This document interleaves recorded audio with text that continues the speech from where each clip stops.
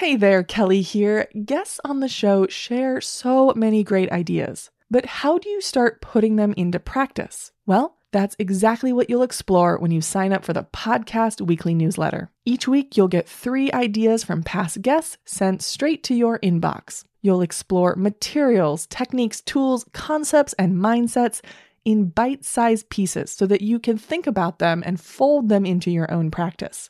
It's completely free, and you get it by signing up at learntopaintpodcast.com/newsletter. And it doesn't matter what level. If you paint, you are going to have failures. It just happens. And in fact, they're, I think, not only part of the process, they're more important than the successes, really, because they're your best teachers. Hello and welcome to the Learn to Paint podcast, the show that gives you artistic tools you can put to work. I'm your host, Kelly Ann Powers. Today, I'm talking with artist John MacDonald. In the conversation, you'll discover what to do if you think you have a failed painting, how to assess your scene before you start, and how to take photos so that you actually have the information you need later when you start the painting, plus a whole lot more. MacDonald talks a fair amount about value. And if you're new to value or just need a quick refresher, I've got you covered. It's a PDF download called How to Understand Value and Why It Matters. And you can get it by heading to the show notes at learntopaintpodcast.com/podcast/episode92 and adding your email. That link is also where you'll find the show notes and a link to the Podcast Art Club's extended cut bonus with MacDonald. Again, learntopaintpodcast.com/podcast/episode92. I start the interview by asking MacDonald how he got started in art. Well, for almost as long as I can remember, I've been very interested in the visual world. I was terrible in math at high school. The sciences, I loved the sciences, but I was just a blockhead when it came to mathematics. So fortunately, I, at that point, started drawing and doing a little bit of painting. And I caught the bug, and I've never kind of stopped. All kids draw. We all do. I didn't have any special talent. I just never stopped. So if you do something all the time, hopefully you'll get pretty good at it. Was there a point where you decided, I'm going to get really good at this? I wouldn't say I thought I was going to get really good. I was hoping I would get really good. I was an art major at university, and when I graduated, I knew I still didn't have the skills especially to make any kind of a income, a livable income from it. I think at that point I was aware that I was really going to have to just work at this. But fortunately, it was so much fun and continues to be so much fun. It never really feels like work. I mean, I certainly have my frustrating moments when a painting isn't going well, but generally, I love it as much as I did 40, 50 years ago. Coming out of art school, how did you continue to develop your skills? So technically, I was a painting major, but I graduated undergrad in 79, and almost the entire painting faculty were abstract expressionists. So, I wanted to learn how to paint to render light and form and space, because even at that point, I was in love with the landscape and in love with largely representational work. And they, frankly, really weren't able to help me. So I switched over to be an illustration major. I got out of college. I think I worked for about 6 months and then went to France for 6 months to study printmaking, and then came back and then went to grad school in painting and drawing. So there were long periods where I didn't do much painting. I was doing a lot of drawing, which helped quite a bit. And I think it always does. Even though I'm a landscape painter, and if I mess up a tree, who's to know? Unlike a figure painter, if you have, a nose that's 1/8 of an inch off or an eye slightly higher or slightly larger than the other, everyone can see it. But the drawing skills were important. So I didn't do a lot of painting, to answer your question, when I got out of school, but always kind of kept plugging away at it. And then in 82, my wife and I got married. I met her at grad school, and she at the time was working. So I was able to just strictly paint, which was wonderful. I think that's when I started to get much more serious about painting. You work in oils. What do you love about oil? What do oils allow you to do that maybe another medium wouldn't? Well, it's interesting you asked that, because I painted the first 10 years in acrylics. I would take large paintings outdoors, usually in the woods, and just paint these large paintings of the light coming through and hitting tree trunks. At that time, acrylic, I guess, suited me because I was still trying to learn color mixing and getting the right hue and chroma and value of a color. So I wasn't doing a lot of blending on canvas, which is good because I couldn't with acrylics, especially when I was out in the woods and there was a dry summer day. It just dries so quickly. And it wasn't until maybe 5 or 6 years into my painting when a friend had suggested that I try oils. And I immediately love the ability to spend extended periods of time blending. I have seen a lot of acrylic paintings that are indistinguishable from an oil painting in terms of color richness, whatever. I could not achieve that in acrylics, whereas I could in oils. So I really enjoyed glazing, and I tend to work in very thin layers of paint. And I always have, but I'm really realizing it's just the way I prefer to work. And I do enjoy the ability now to blend an edge with my finger or a tool or a brush or however it works. I just love the feel of them. Do you think there was a benefit for you to start in acrylics because of the fast drying time, because of the focus on color mixing? Well, that's a good question. Maybe there was. I might have struggled more with oils because the fact that acrylic dries so quickly.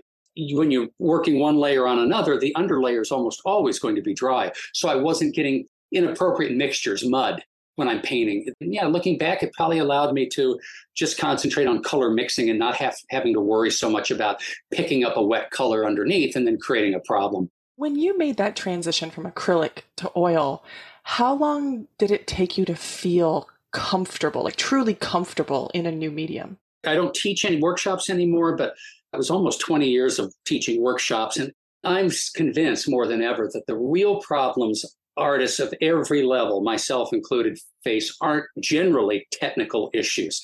True, I can tell I'm meant to be an oil painter. And were I to go back to acrylics, it would probably drive me crazy. But generally, it's not the technical issues that are the problem. It's just the basics, composition, understanding value, color contrast, how to manipulate edges, that sort of thing. There is always a learning curve. But I think if you're painting, if you can put in an hour or two of painting 5-6 days a week, you can not master a new media immediately, but 6 months would probably be certainly enough time to adequately be able to achieve the results that you want in that media. Although, again, there is that thing about sometimes there are some media that just don't fit people and ways of working that just doesn't work for them. And I think that there's always a painful period filled with doubt and frustration over the first month or 2 or 3 when you're trying something new and it's frustrating. You're just trying to learn how to use it. And it's too early to decide, is this what I'm meant to be doing or not? Because the frustration is the same. You're going to be frustrated because you don't know how to use the media technically to get the effects you want. But I think that when you reach a level where you can become proficient enough in a media that you can get the effects you want, you can get the results you want on the canvas. If it's meant for you, there's just such a joy in painting. And if it's not meant for you, you're still going to be frustrated. You're going to be really fighting it. And then it's time to move on and try something else. I've worked in acrylics for 6, maybe it was 10 years. But at one point, I think I was trying to get certain effects in acrylics I just couldn't get. And it was easier for me just to switch to oils where I knew I could get those effects. One of the things I find really interesting about painting as a medium, but really any skill that you're developing, is that frustration is part of it. But when we think of I'm going to learn to paint, we don't think I'm going to spend a bunch of time frustrated. We just don't have that in our mental model of what learning to paint is. And so it's so fascinating to hear you say no, that's part of it. It is. And that does depend too on your expectations. I mean, a lot of the people I have students in the workshops were older than I am. I'm 66, and they were retired, after having a career in business or raising families, and they wanted to get back to art. And I think that all 99% of them would be honest and say, look, my goal is not to be the next John Singer Sargent, because they know they're not going to live long enough to become John. And I know I wouldn't either. I mean, where I am right now at my ability, and I look at his work, I need another lifetime to even get close to him. So I'm going to run out of time too. But I think recognizing that and not getting uptight about that, it allows you to more easily keep tapped into the joy of it. Sometimes I try to distinguish between happiness and joy. And for me, joy is a state of being. And that's why I'll often use that word when I talk about this, how wonderful it is to paint or be creative in any media. That underlying joy that you want to nurture and that supports you, it supports you through the ups and downs. Because if you paint, and it doesn't matter what level, if you paint, you are going to have failures. It just happens. And in fact, they're not only part of the process, they're more important than the successes, really, because they're your best teachers. If I totally mess up a painting, I have in the most concrete form imaginable something telling me exactly what I need to work on. The problem is when we have a frustrating day, we want to tear it up and throw it out and not look at it because it makes us uncomfortable. It's a reminder that, we fail now and then.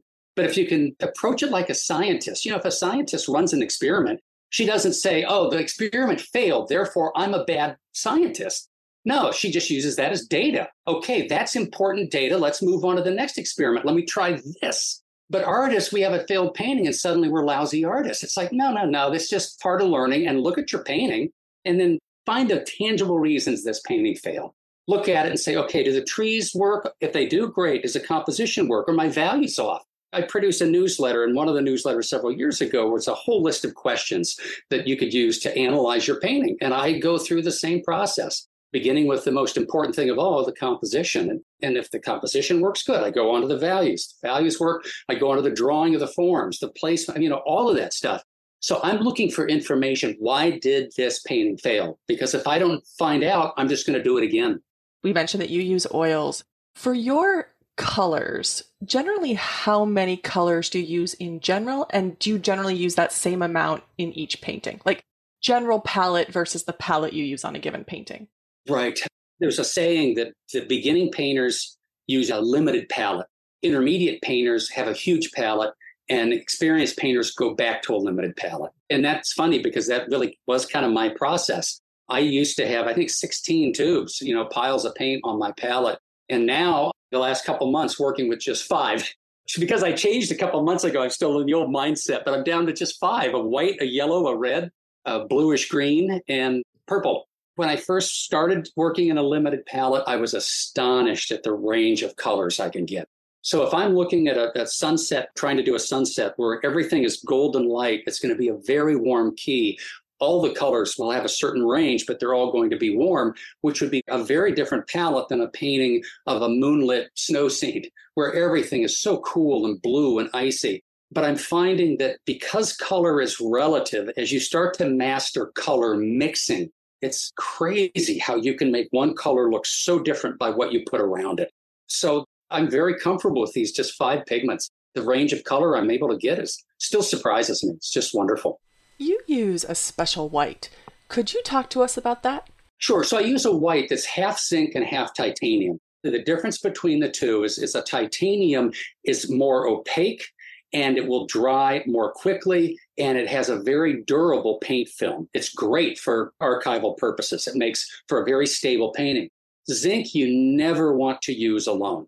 Zinc is translucent, which means it can mix a color. Say if you want a very, very light pink, that pink will not be as chalky as it would if you use titanium because it's more translucent.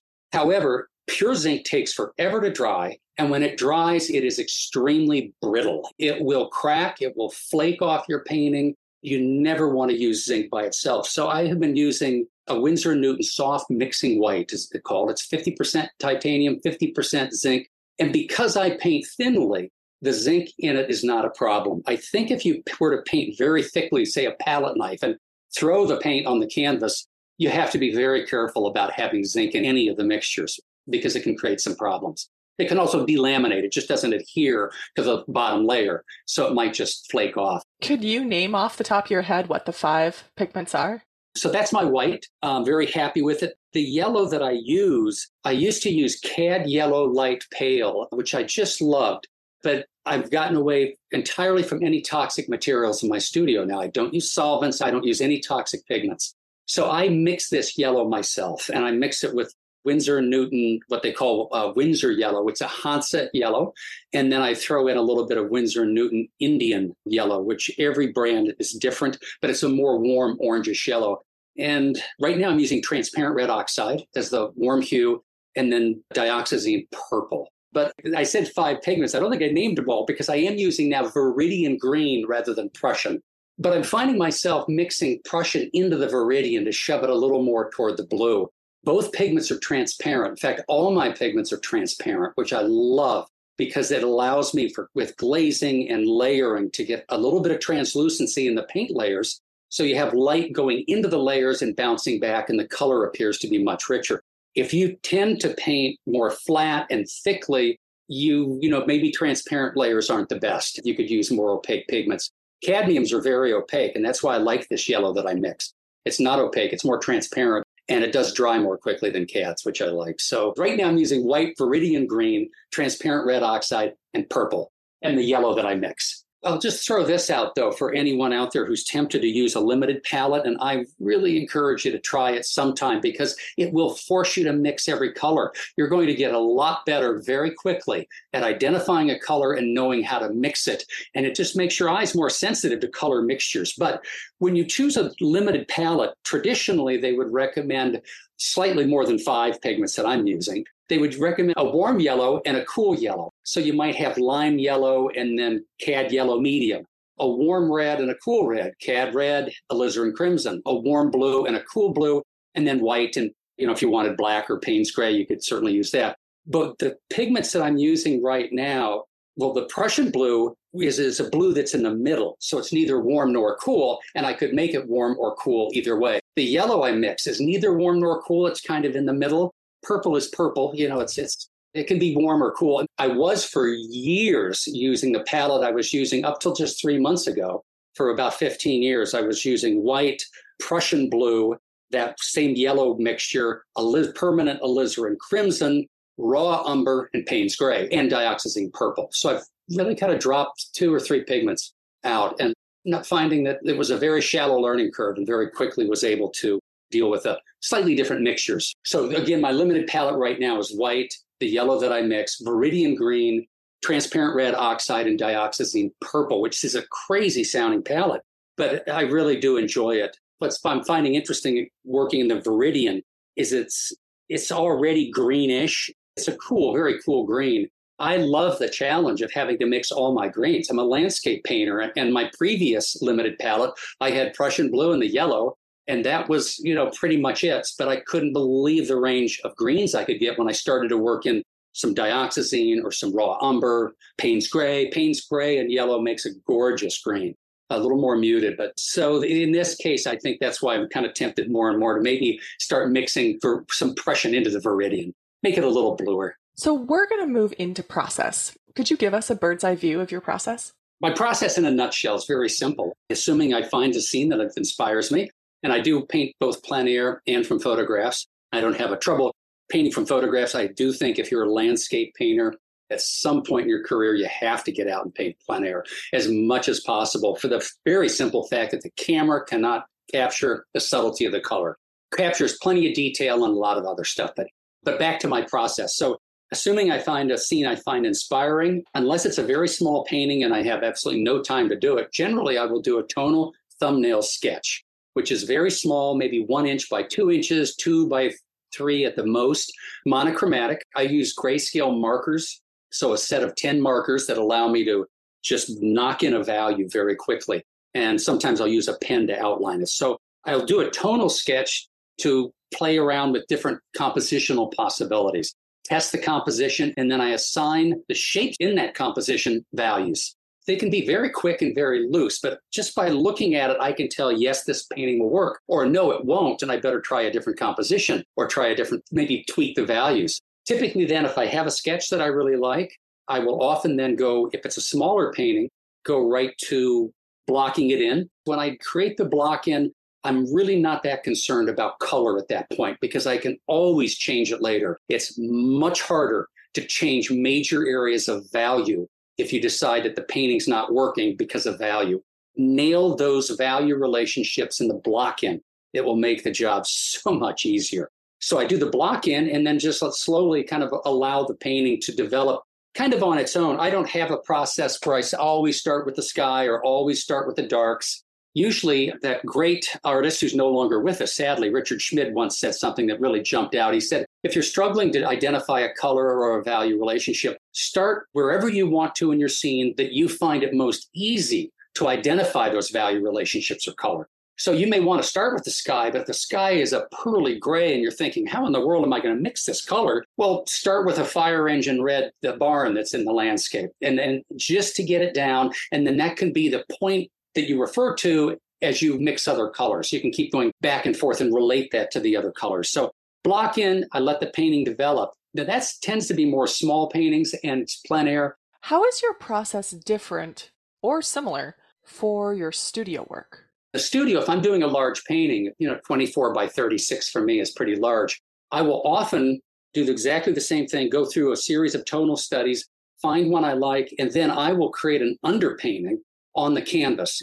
I sometimes will do a small painting. This is a study, but often I'll go directly to the underpainting. So an underpainting, it's like a tonal study. It's monochromatic. I use burnt sienna and white is one way of doing it. Sometimes I'll just use burnt sienna and wipe the paint off to reveal the white of the canvas underneath to change my values. But I'm working with one pigment, burnt sienna, and all I want to do is get those major shapes on the canvas and make sure those values work. I might put in a couple little details, maybe the most important details that are in the focal point, but generally you don't need to finish the underpainting, but you just want to establish the composition and the values. I have found over the years that if I can nail that underpainting, it's almost impossible. I've done it, but it's almost impossible to screw it up when you add color. If you simply match the values of what's underneath the underpainting and put the color on top, and often you can let the underpainting show through in different areas to help tie the painting together in color. It's really a beautiful way to work. It's very traditional. They were doing that a century and a half ago. So small paintings just goes from seeing a scene, tonal study, right to the block in, and then letting the painting finish. But bigger paintings, I'll first do the underpainting, let that dry, and then work color on top of it in thin layers. Like when we think about painting, we think about color and details. Like that's often, as beginners, what gets us excited about it. But so much, like if you divided your process up, the bulk of it is not those things. And so could you just talk about the hierarchy of what you think is important to figure out? That is so important. And again, I got this from Richard Schmidt, or he might vary it a little bit. But for me, a painting only consists of 5 things. It's the composition, which includes drawing, but also designing those shapes. You have to have an effective composition. The value relationships, and especially the value relationships between the major shapes of the painting. If I have a light sky and a dark band of trees and a mid-value meadow, those are 3 value shapes that comprise the composition. I have got to make sure those value relationships work. So first composition, second value structure, then color contrast, which is usually playing warm and cool colors against each other. Then there are edges. Edge contrast is when I have a tree meet the sky. Is that edge really hard, razor sharp, or is it blurred, or does it vary? So you need to vary the edges. And then lastly is our details. And that is exactly the hierarchy. Composition by far and away is the most important component in a painting. If you don't have a good composition, the painting will fail, no matter what you do. And in fact, when I go through my work sometimes and decide whether or not I want to destroy a painting or try and save it, the first thing I ask myself is, does the composition work? And if it doesn't, I will scrape it. I'll destroy it. I'll just paint over. You have to start over if the composition doesn't work. So composition number 1, value relationships number 2, color contrast number 3, edges number 4, and details. And that is the way I now structure my painting process. And my failure rate has gone down significantly from what it was 20 years ago. Because if the composition is the most important part of the painting and the details are the least important, for goodness sakes, don't start with the details. You're putting the cart before the horse, or I like to think of it as a pyramid. And the base of that pyramid is the composition. Well, if you start your painting with the details and the color, you're tipping the pyramid on its point. And good luck trying to make that work. It's just not going to work. So when I paint, that's why, say, for instance, if I'm doing a large painting, I don't want to spend 40 hours on a painting only to have it fail. A large painting is an investment in time, which is why I will do the underpainting. If I can get the composition and the value relationships of the major shapes of that composition working as an underpainting, that's 80% of my job. And then it's just fun. Then you're playing with color.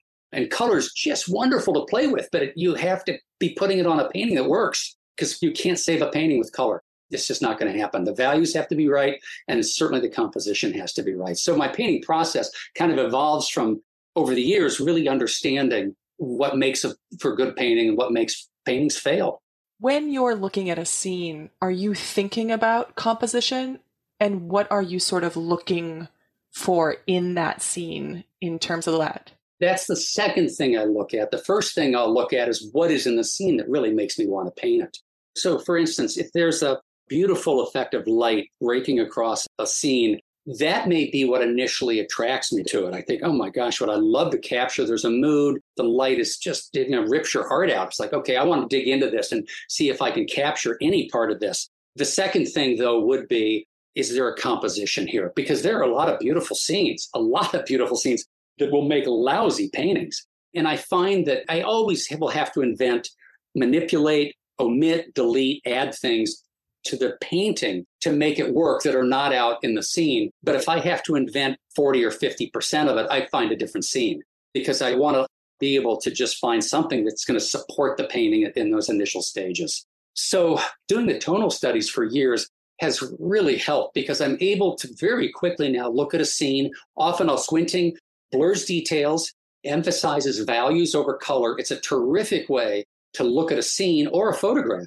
It can be a photograph or on location and see those major shapes. So what am I looking for? Well, there are times I've gone out in the countryside wanting to paint, and there's a flat band of trees in the horizon toward the horizon, and there's a field that's perfectly just one line that goes from left to right across the canvas, and the trees are even. I'm looking at 3 flat horizontal shapes. Well, that's not going to be terribly exciting, so I'll get back in the car and move on. I'm looking for a variety of shapes, maybe something that has maybe a quirky edge. Composition, I have found, is really difficult to teach because so much of it depends on feeling. It just feels right. But there are certainly rules in composition, and a lot of them is, yes, you want to be very sensitive to how the shapes appear in that landscape. And you want to be able to really reduce it to maybe 2 to 5 major shapes. Say I'm working on a dusk painting, and all the interest is in the sky, the colors, a lot of color, and the whole ground below the sky is fairly dark. So there might be a distant hill and a meadow with trees and all sorts of things going on, but the values are so close. I can squint and break that into just 2 values, a light sky and a much darker ground. And if the interest is in the sky, well, then that's the information I need. Good. I'll simplify the ground and put all the interest in the sky. But those are the things I immediately will go to if I'm looking at a scene and feeling inspired to paint it. But I start thinking, okay, what are the shapes here? How can I arrange them on the canvas to make it for an effective composition that will lead the eye kind of where I want it to go? So if I have a sunset and the most important part of the painting is where the sun is just dipping below the hill and there's some lighting effects on some clouds above it or whatever, I want to make sure that I design the shapes of the composition to lead the eye eventually to that place. You don't have to be heavy-handed. I don't need a diagonal road pointing right to it and every line in the hills pointing right to it. Then it becomes like a black hole. It will just suck your eye there and it will not let it go. You want to be able to kind of take a journey through the painting, but you also want to have a destination in the painting. So if that's my focal point, that's my point of interest, and you want to design the composition around that. So there's another irony with this is that when we're attracted to this reality, the scene, and our brain is telling us these are trees and hills and they exist in space, you're going to need to have a skill that allows you to look at a scene as flat 2-dimensional shapes. Shut the brain off, or at least that part of the brain that slaps labels on everything. This is a tree, this is a mountain. No, it's just a shape with a certain value and a certain edge and a certain color. And if at the very beginning I can just look at this as a series of interlocking flat shapes, it's much more easy to decide if it's going to work as a painting or not. What kind of size contrast do you want for those shapes, those 2 to 5 shapes? So they vary. Say I find a landscape that I'm interested in painting, but it's just a band of trees, some trees in the middle ground, a meadow, and a sky across. And if I divide the canvas in equal thirds, I am going to kill that painting right off the start because your eye will be attracted to each one of those shapes equally. So even if that's the way nature presented it, I've got 3 equal shapes out there, I'm going to have to change that.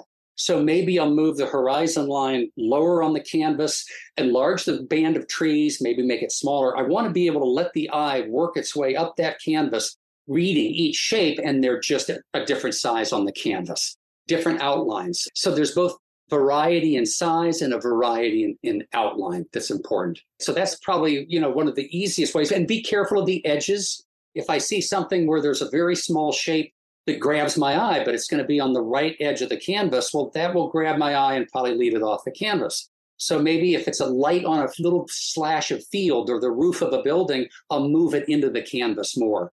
And if it's that interesting, maybe I'll even make it the focal point. It's not at all unusual for me to look at a scene and say, okay, this is working, but I need a vertical shape to break a couple of these horizontals. Oh, there's a beautiful tree I can see to my left. Good. I'm going to take that and move it right over to where it's needed in the painting. You were talking about the sketches, but when you're doing something back into the studio, do you use a camera at all to gather information? Yes, I will certainly go out on photo excursions if I don't have time to paint. And especially, I mean, plein air is great. I know that there are a lot of artists who say you have to paint from life, and I respectfully disagree. You know, Starry Night and Rembrandt's Night Watch and the Sistine Ceiling weren't painted from life. There are plenty of great paintings out there that were not painted from life. So that should be almost moot.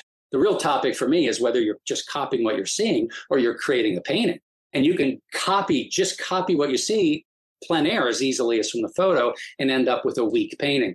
So you have to be creative and move things around. If there are times, for instance, with plein air, it's hard to do plein air if the sun is setting. You have 5 minutes. I can't do a painting in 5 minutes, so I'll work from photographs. And as many photographs as possible, I'll always take at least 3 exposures, take an exposure for the lightest area. So if there's a bright sky, I'll take 1 photo setting the exposure for the sky and everything else will be black. But that way I can see maybe subtle shapes of clouds or colors in the sky. Then I'll shoot a photograph of the darkest area exposed, which will blow out the sky. It'll be white, but it gives me information. And then usually a mid-value photograph as well, just so I can get a range. I can see what's going on in each one of those in terms of the value scale. And here's a trick that I found to be very helpful is often when I'm looking at a scene, and either because I don't have time to paint it or the scene is changing so quickly, I can't paint it, I will shoot a movie. When I shoot the movie, I'm not at all interested in the visuals. What I'm interested in is the audio recording. So when I'm shooting the movie, I'm talking into the camera, describing what I'm seeing. So I'll be saying, okay, the sky is maybe a Prussian at the horizon, but it gets more muted and goes warmer, probably Port Ultramarine. There are some clouds there that have shades of maybe an umber. And there are 2 things I found that this was so helpful to make an audio movie of a scene is number 1, it serves as good notes when I go back to the studio, because I know when I take a photograph, that sky is going to look like it's one shade of blue. But then I'll take a movie immediately afterwards and say, okay, so here are the subtle color changes I'm seeing in here. But the other advantage is that by having to describe it, I'm having to look at it closely, analytically. And if I just take a photograph and run back to the studio, I've hardly looked at the scene. But by describing what I'm seeing, you are really spending quality time looking at that scene and already in your head painting it, because I'm describing the grass. Okay, the grass is beautiful. It's a yellow green. So there's probably, but it's a little muted. So I probably need to put some orange in that. So, in other words, I'm just really memorizing almost the colors I'm seeing in the scene as I describe them. So I found that very helpful. And then when I take a photograph from the studio, I have a 24-inch monitor, fairly good color, but often it's more the value information I'm really interested in, because I will often take a scene and completely change it. I sometimes have taken a summer scene and I love the shapes in that scene, but I've turned it into a winter nocturne. It's a moonlit scene with the snow, but the shapes, I just thought, oh, that would make such a great nocturne. So I'm less interested in the color that the camera captures as I am the values and just the shapes, the forms that I'm seeing. The other thing with working from photos, and this was advice that my mentor, Kurt Hansen, gave me once that I thought made a lot of sense. And this holds true whether we're painting from photos or plein air, but he would often convert the photo to black and white and just paint from that as reference when he did. He did most of his work plein air. But he always said, when you start your painting, plein air or from photos, you want to spend a lot of time looking at the photo or the scene because you're analyzing it. But after you block it in, and as the painting develops, you should find yourself looking at the scene less and less and looking more at the painting, because it's all about the painting.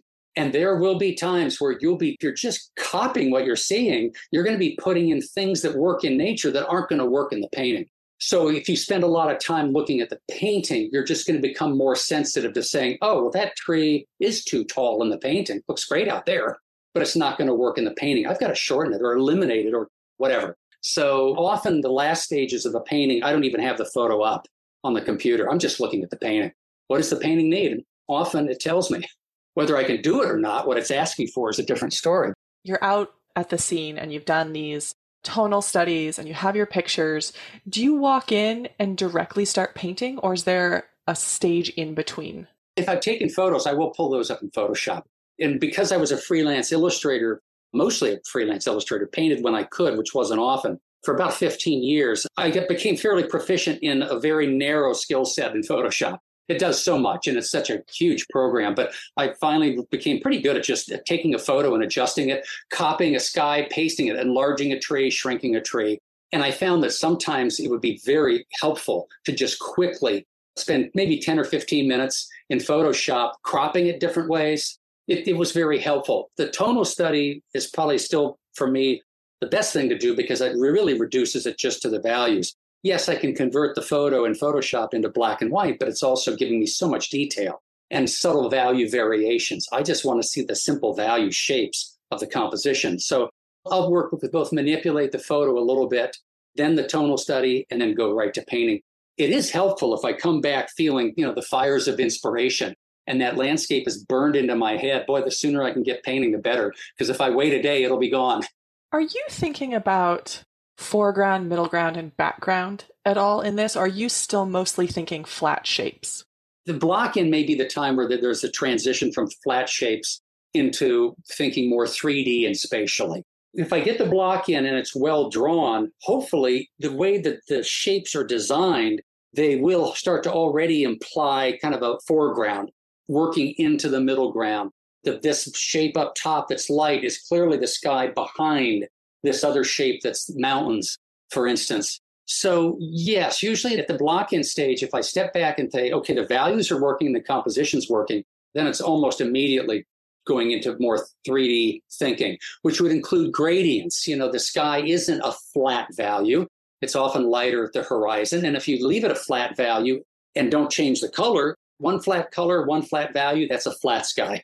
It has no depth, no space. So yes, I'll start to immediately be thinking in terms of, okay, I've got to push that sky back and bring this foreground forward. How much detail, or well, not really detail at this point, but how much variation in values am I going to be working in? First, at the very kind of beginning stages, as almost I'm blocking in, is I'm trying to think where is the area with the greatest contrast? And in terms of the shapes of the composition, if I have 3 shapes in the composition, I want to have varying amounts of contrast within each one. Contrast of what? Well, you can have value contrast, lights and darks. You can have color contrast, warm and cool. You can have edge contrast, hard edges, soft edges. You can have contrast of details, meaning some areas will have no details. So you're playing areas of simplicity against areas of complexity. The eye is always attracted to contrast, always. And value tends to be one of the strongest. So if I identified an area of this painting that's going to be the focal point or major area of interest, I know automatically that's where I have to put in the greatest contrast of values or edges or color, but they do need a hierarchy. So I tend to have the most complexity where the focal point is. And then if I have a sky and a meadow, I want them to have differing levels of complexity. This is where it can get challenging, both plein air and working from a photo, because sometimes if you're, autumn meadow, come on, with all those wildflowers and it's rusty and it just grabs your eye and it's beautiful. And then you look up at the sky and there are these gorgeous clouds and all kinds of color. Well, then you're approaching the fatal point of having 2 focal points or 3. If I call equal attention to the different areas in the painting, I've created multiple focal points and it's a failed painting because the eye doesn't know where to go. It's just confusing. So if I have a very active sky that's beautiful and I want to paint it, and a very active meadow that's beautiful and I want to paint it, I'm going to do 2 paintings. 2 paintings, one in which I'll drop the horizon line and make the sky the point of the painting, and maybe another where I'll raise the horizon line and make the meadow the focal point of the painting and put in a very simple sky. At the very beginning, I start just kind of making mental notes. Okay, sky simple, meadow complex, but this area, this band of the water going through the trees or whatever, that's where I'm going to want to put most of the complexity and most of the contrast. What I love about listening to you is that there are so many decisions you're making. And so sure, of course, there are a lot of decisions in painting, but often as beginners, we think, I'll figure it out. And you have it figured out, like you articulate it. It's not like it's some green, it's a warm green, or it's not some value, it's this value. Because our brain sometimes says like you can figure it out later. Like, what's the importance of figuring it out now? This is good enough. I'll move on. Yeah. It's like juggling balls. we can all juggle 2 balls. I remember spending, as a kid, I don't know, a couple months trying to learn to juggle 3. And then I'd see somebody who juggles 4, and I said, nope, not going to try. I don't want to spend 2 years learning how to do that. If you are going to figure things out as you paint, if you're going to be making decisions of composition and values and edges and colors and let it all happen while you're painting, you're juggling 16 balls. And it won't be any wonder that the majority of your paintings are weak or they fail. And the most important things are the composition and the value structure. If you figure those out at the beginning, it's so much easier. It's so much easier. There have been too many times where I would say, I just am eager to get to color. And color is so seductive, and it is absolutely a joy to work with. But you have to do the work first. You have to do the compositional work and work out your value relationships first. So if I get seduced by the color and I just say, oh, these values will work, I know from experience I'm setting myself up with some serious problems later on, problems that might destroy the painting, that may make it irreparably damaged. Artists have been using this method for a couple centuries, step by step. If you look at the sketches Michelangelo did for the Sistine ceiling, for goodness sakes, he didn't just get up there and say, oh, I think I'll just start with Moses' leg and we'll see how it unfolds. No, it didn't work that way at all. He spent, years just working from models and sketching and sketching and sketching. If you lay that groundwork down first, it just clarifies everything. So when I first started to do it, I thought, well, I'm going to just this is going to slow my painting down. I'm not going to be as productive, but my paintings, I'll have a higher success rate in my work. I'll be slower, less productive, but a higher success rate. And actually, I was able to eat my cake and have it too. Yes, I slowed down and was much more analytical, but not only was my success rate higher, I was much more productive, I found, because I'm not wasting hours fixing mistakes. It just works. I end the day with a painting and I say, wow, okay, on to the next one. That was nice. That was fun. A good ride. And it doesn't happen all the time. But even now, when things aren't going well with my paintings, occasionally it's the composition. You think after, 50 years of doing this, I would really learn that composition, you got to nail it. Sometimes I don't. I think it works. And then when I start to get in and develop the painting, I find out it doesn't. Well, I will scrape it immediately. I think for me, one of the biggest differences between a beginning painter and an experienced painter is experienced painters don't waste their time with failed paintings. We can see they're failing and we just move on. Fortunately, I think we do fewer failed paintings too, because we put in the time to get the composition right. But you just develop a good eye saying, this isn't working and there's no sense by beating my head against this, because why don't I just start over and do a different variation of it, maybe tweak it. It's just paint. It's just paint. And as Kurt used to say, it's just a painting. Let go and move on. Try another one. For you, details are the final step. What kind of details are you putting in at the very end of a painting? And also, do you let the painting sit at all before you make those choices? I'll answer your last question first. Yes, if it needs to.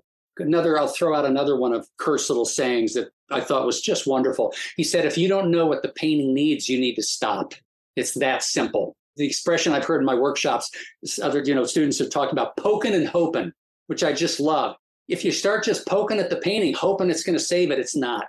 There are 3 million colors. The human eye can detect 3 million colors and 240 shades of value. So if you multiply that, every 3 million colors has 240 shades. What are the chances you're going to blindly mix the exact right color and value to save your painting? It's 0. Go out and buy a lottery ticket instead. So yeah, don't poke and hope. Just stop and look at the painting for months if you need to. And I've done that. I've let a painting sit for a couple months and then just keep looking at it. And eventually something would come to mind. I say, well, let me try it. And sometimes it would work, sometimes it would not. But yes, let a painting dry. There's nothing wrong with that. Don't rush the finish. It's always better to end the day with an unfinished painting that's working than a mediocre finished painting.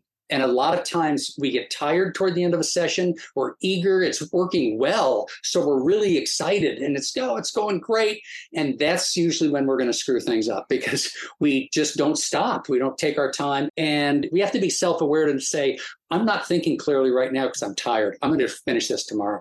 The other question in terms of what kind of details to put in, a word of consolation. It was George Inness, who I consider one of the great landscape painters of all time. He once wrote to a painting friend that he said, I often have to put details in so I know what to paint out. So he didn't get it right the first time either. And part of overworking can be brushwork, overworking your color mixing, but overworking certainly can be details. And typically what happens is you have a painting that's really working well, you're nearing the finish line. And as I said, it's just you're excited because it's working well, it feels good. And you'll put in one detail and you'll step back and you'll say, wow, that looks great. So the voice in your head says, well, if one detail looks great, 100 more details just like it are going to be super. No, no, no, no. You got to ignore that voice totally. That voice is totally wrong, because the more detail you put in the painting, the less impact the detail that's in there will have. So I will typically work my details around the focal point first, because I just want to make sure I get what I need, knowing that, yes, I'll have to put in some details in other areas, or else the painting will look like a vignette with just one little circle finished and the rest of it's unfinished. But boy, I slow way down. I'll go one brush stroke, step back, one brush stroke, step back, and being willing to paint details out and constantly thinking of complexity, simplicity. I will throw this bit of advice out that's helped me immensely and helped me from overworking paintings and helped me judge what details to put in and what not to put in. Is when I'm working on a painting, even if it's a block in or even an underpainting, at the end of the day, I reserve judgment. I don't look at it. I put it in a frame.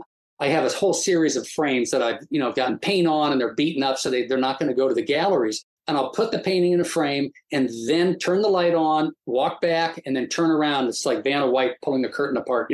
Here's what you won. Sometimes it's the dud, sometimes it's not. But what I have really found is that it helps me look at it with fresh eyes.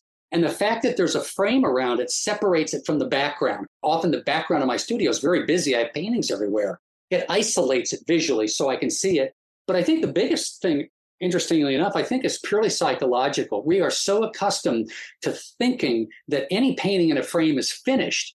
I mean, that's, after all, what we see in museums and galleries. If it's in a frame, it's got to be finished. Well, half of my brain will think, well, it must be finished. It's in a frame. And sometimes it almost is. Sometimes I think I'm going to need 35 details. I have to work the sky a little more, fix that. I need to do this. And I'll step back and I'll say, I'll be darned. All it needs is one stroke, couple brush strokes. And you do it and you look at it and you say, it's done. It is done. It has really helped me learn when to stop, because it's something that so many artists struggle with, where you get so excited about our paintings.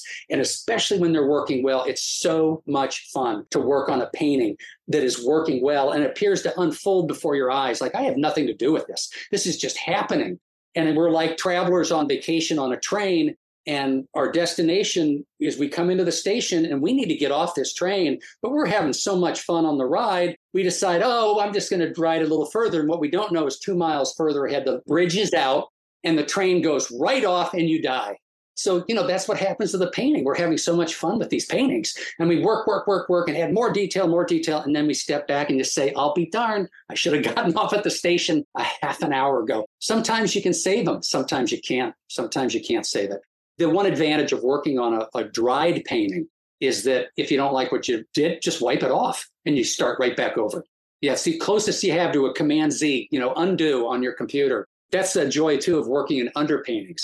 There have been times I've worked 8 hours on an underpainting, adding color, and I get back and say, this is awful. It's not working at all. So I just wipe the whole thing off. I'll just start the next day, start all over again. You have to be able to do that. But put your paintings in frames. And then you can impress people, too, when they come into your studio. They look better in frames. They always do. So if someone came to you and said, I want to get really good at painting, what advice do you give them? Well, at the risk of sounding egotistical, subscribe to my newsletter, because I do go into all of this stuff. And I've got to have enough people who've said it's one of the best newsletters out there that are, okay, I'll take. It's an instructional newsletter. And I started writing them for myself, because as I got into teaching workshops, I knew that if I can't explain it, that means I don't understand it. So a topic like painting trees, by doing a newsletter on just painting trees, really forces me, well, how much do I know this topic? How good am I at painting trees? So that's been helpful. But if you want to get good, books, videos, look at great art, study art all the time, network with other artists. Most artists are so generous. But I think more than anything else, I assume that as a beginner, you want to get into painting because there's something in it that you love, enjoy doing. And it can be just playing with color. It can be the brush strokes. It can be the smell of the linseed oil. Whatever it is, tap into that and nurture the joy, because you're going to have frustrations. There's a good learning curve. I thought when I started painting landscapes out of grad school that I would eventually grow up and be a real artist and paint abstract paintings. And here I am doing landscapes because the topic keeps getting more and more complex. It's just deeper. Every time I think I've mastered something, I'll look at Soroy or Zorn or any of the great landscape painters working today and say, boy, I don't know anything about this. I've got to try this. So it's just keep focused on the joy of painting, because you're going to have ups and downs. And it's a painting. It's just a painting. It's always just a painting. Celebrate your successes and learn from your failures and just keep painting. You can learn more about John MacDonald, including his fantastic newsletter and links to his instructional DVD workshops at www.jmacdonald.com and on Instagram and Facebook, and we'll link to everything in the show notes. Thank you so much for being with us today, John. Well, thank you. It was a pleasure, and thank you, everyone, for listening. Thank you for joining me this week on the podcast. And before you go, don't forget to head to the website at learntopaintpodcast.com/podcast/episode 92 and snag that free PDF, How to Understand Value and Why It Matters. That's also where you'll find a link to the podcast art club and the bonus conversation with MacDonald, where we dive even deeper into value, edges, and contrast. Speaking of the art club, thank you to everyone over in the podcast art club. You make this show possible. Extra shiny thank yous to High Gloss supporters Andrew Atterbury, Debbie and Brian Miller, Rihanna DeRold, Janet Wheeler, Nancy Bryant, Pam Lyle, and Slow River Studio. Happy painting!